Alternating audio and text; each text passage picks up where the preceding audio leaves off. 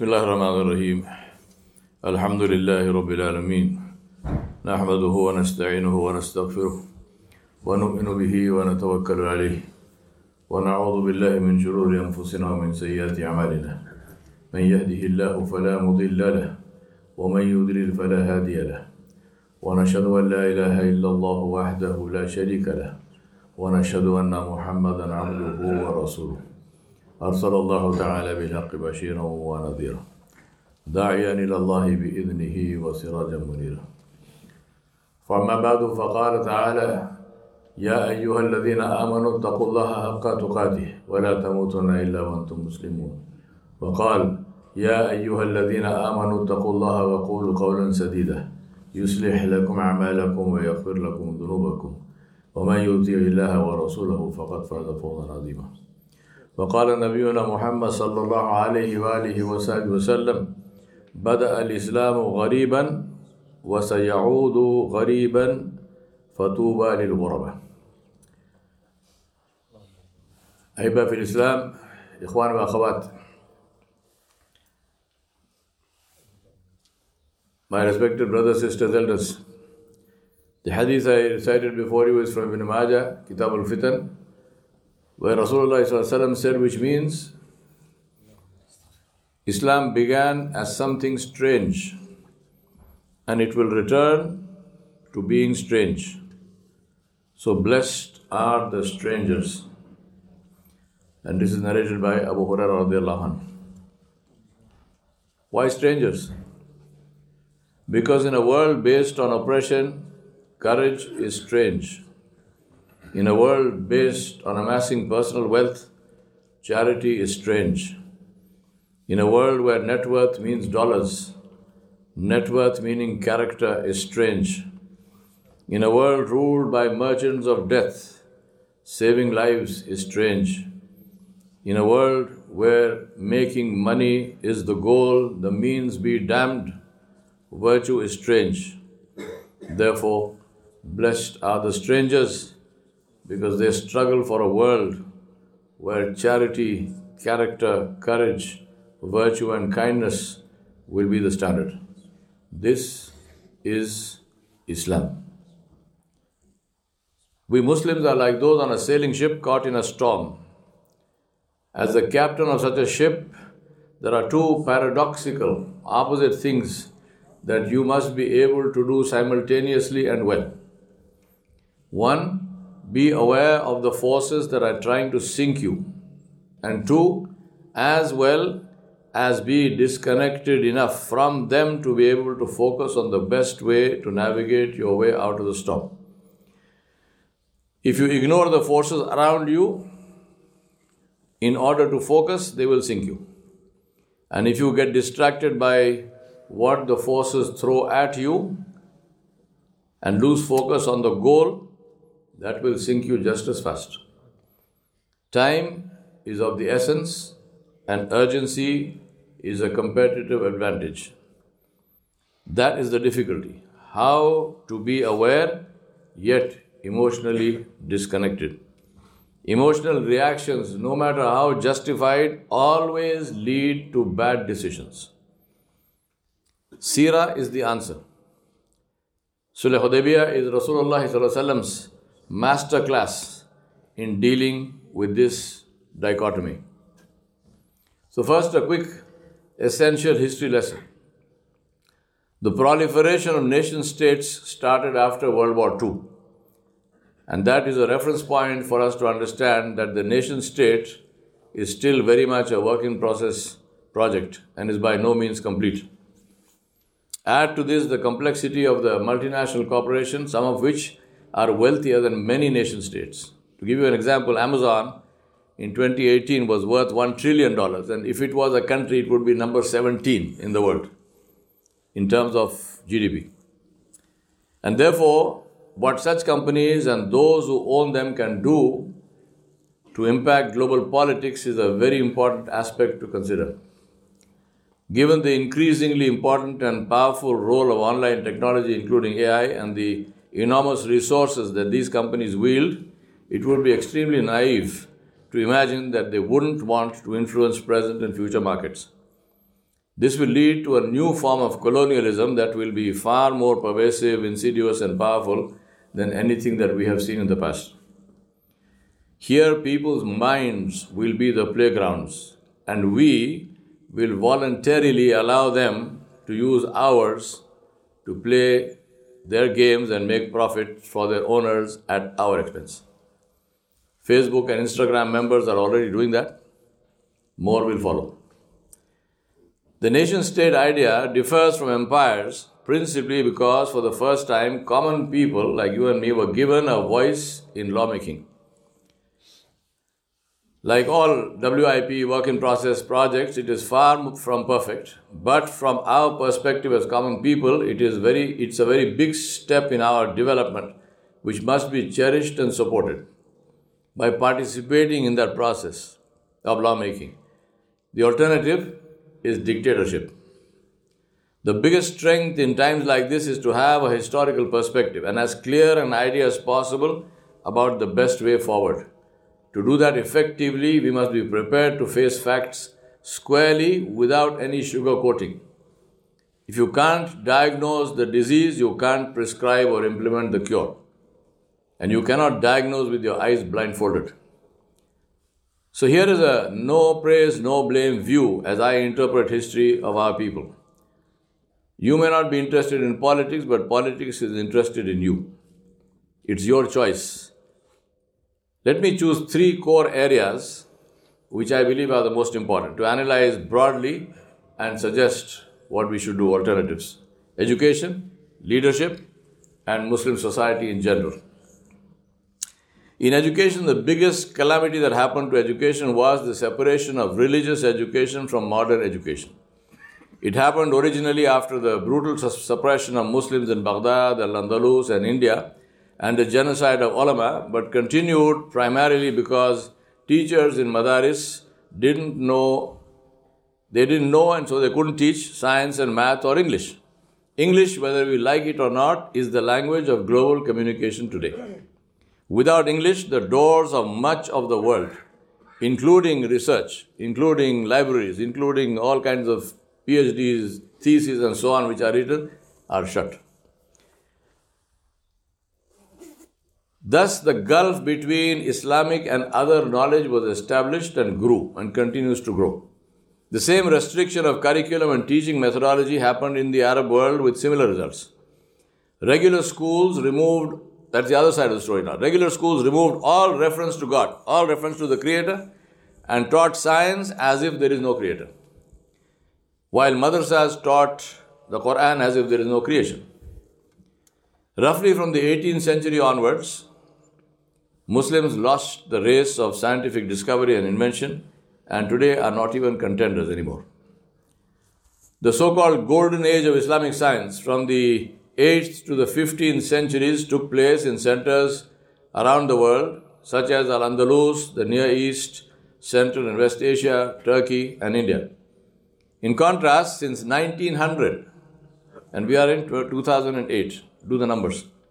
We are in 2004, do the numbers. From 1900, only 2 Muslims were awarded the Nobel Prize in Science, both in chemistry, only 2.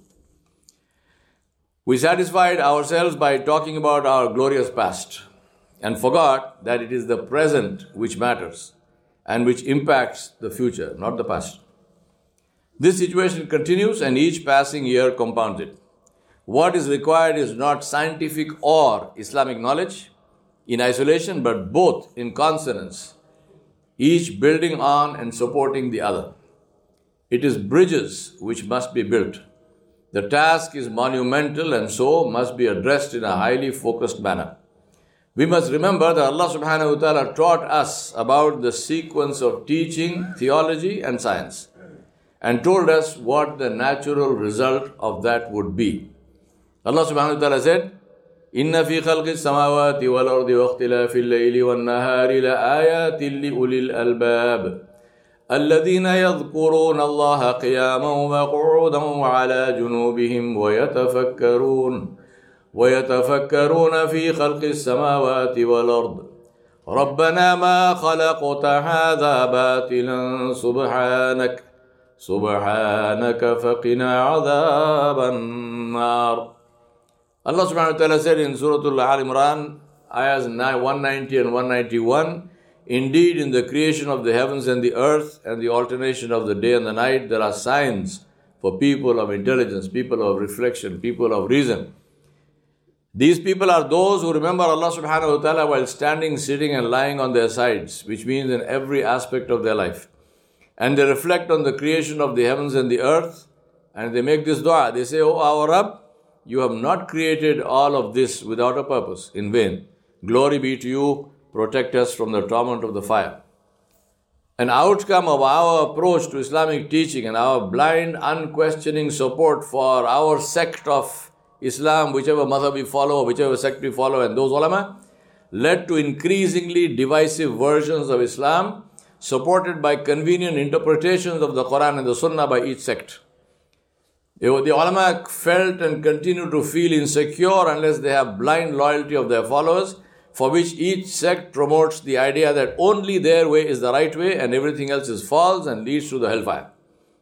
This is the classic description of nifaq, of hypocrisy. The situation is beyond ridiculous because we have learned to live with a dichotomy of ideas and beliefs, and that is hypocrisy. It's very shameful and dangerous. We have 1400 years of history to prove this. How much longer we continue to let this happen is in our hands. And to Allah subhanahu wa ta'ala we will answer, because Allah subhanahu wa ta'ala told us to be united and not to create divisions. We all know all the ayat. May Allah help us to practice them. Allah subhanahu wa ta'ala said, وَاعْتَصِمُوا بِحَبْلِ اللَّهِ جَمِيعًا وَلَا تَفَرَّقُوا وَاذْكُرُوا نِعْمَةَ اللَّهِ عَلَيْكُمْ إِذْ كُنْتُمْ أَعْدَاءً فَأَلَّفَ بَيْنَ قُلُوبِكُمْ فَأَصْبَحْتُمْ بِنِعْمَتِهِ إِخْوَانًا وَكُنْتُمْ عَلَى شَفَا حُفْرَةٍ مِّنَ النَّارِ فَأَنْقَذَكُم مِّنْهَا كَذَلِكَ يُبَيِّنُ اللَّهُ لَكُمْ آيَاتِهِ لَعَلَّكُمْ تَهْتَدُونَ. Allah subhanahu wa ta'ala said, and hold firmly to the rope of Allah and do not be divided. Allah did not say, La takhtalifu. He did not say, don't disagree. He said, La tafarraqu. Don't create divisions. Remember Allah subhanahu wa ta'ala's favor upon you when you were enemies. Then He united your hearts, and so you by His grace became brothers. And you were at the brink of a fiery pit and He saved you from it. That is how Allah subhanahu wa ta'ala makes His revelations clear to you, so that you might be rightly guided. Sadly and tragically for us, we recite the ayah melodiously and explain it eloquently, and then we preach sectarianism without any thought about what we will say to the one who commanded us to be united.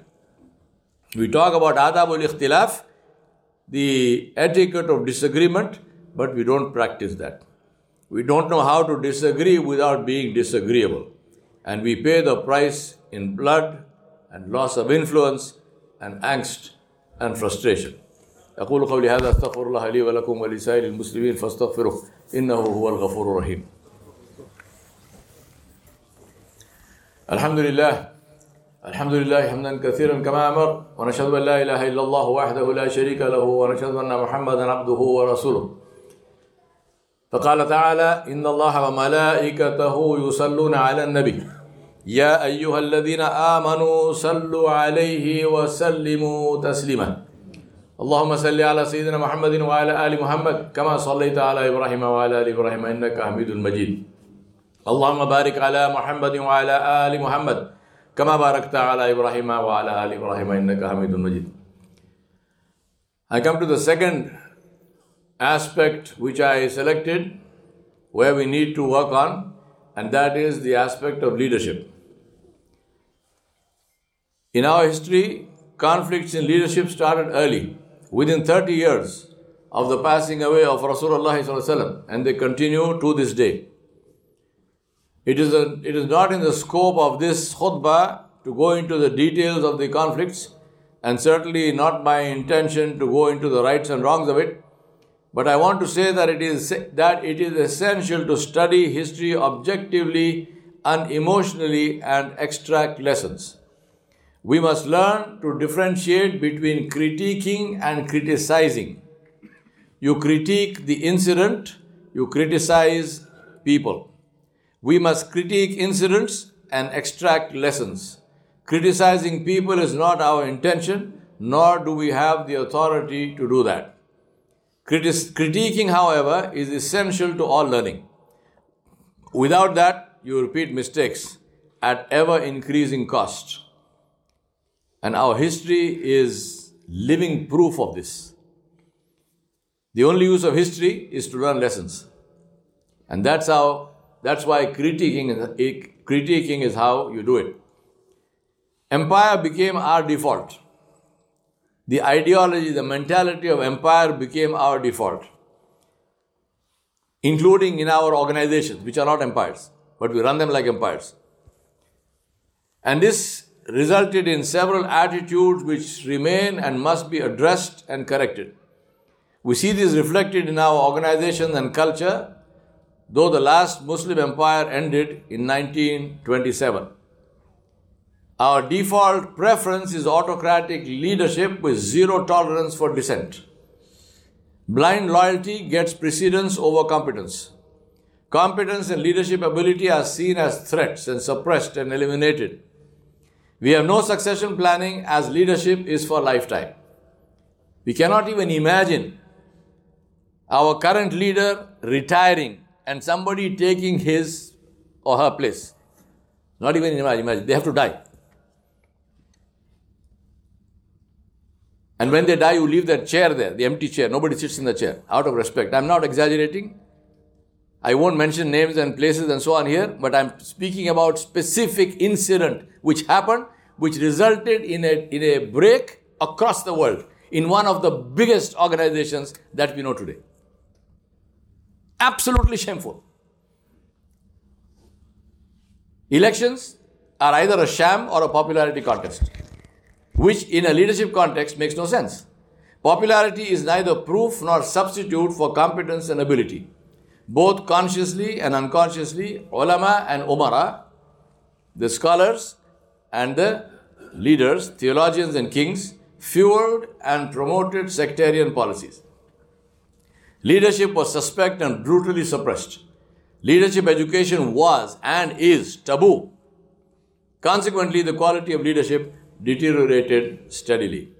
Apart from the rivers of blood that our history is colored with, there was a steady decline in leadership quality, academic excellence, scientific development, and consequently Muslim contribution to the world, and therefore a decline in Muslim influence and power. The world respects and listens to contributors and uses consumers. When Muslims slipped from being contributors to consumers, they became a commodity to be used. Which brings us to our present state, where despite being 1 in 4, just imagine our numbers, 1 in 4 people walking on the face of this earth is a Muslim. We are like the foam on the flood, as Rasulullah ﷺ said in his hadith, without weight or value, to be ignored, exploited, and discarded at will. Allah subhanahu wa ta'ala said that He sent us for the benefit of people, to teach them how to live a life of virtue and goodness, compassion and justice. Allah subhanahu wa ta'ala's book is witness whether for or against us is for us to decide.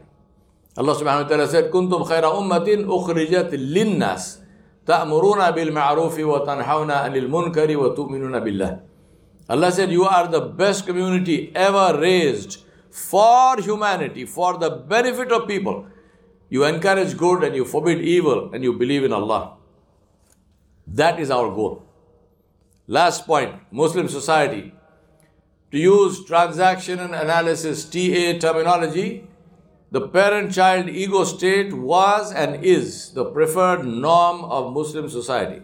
And all attempts to develop the adult ego state, which is the sign of emotional and intellectual development, is repressed. It creates in us a tendency to blame others for our situation, whether it is local or global. Just listen to our conversations, and you will almost never hear statements owning responsibility for our problems. The rule of life is that only owners can change what they own. If you don't own it, You can't change it.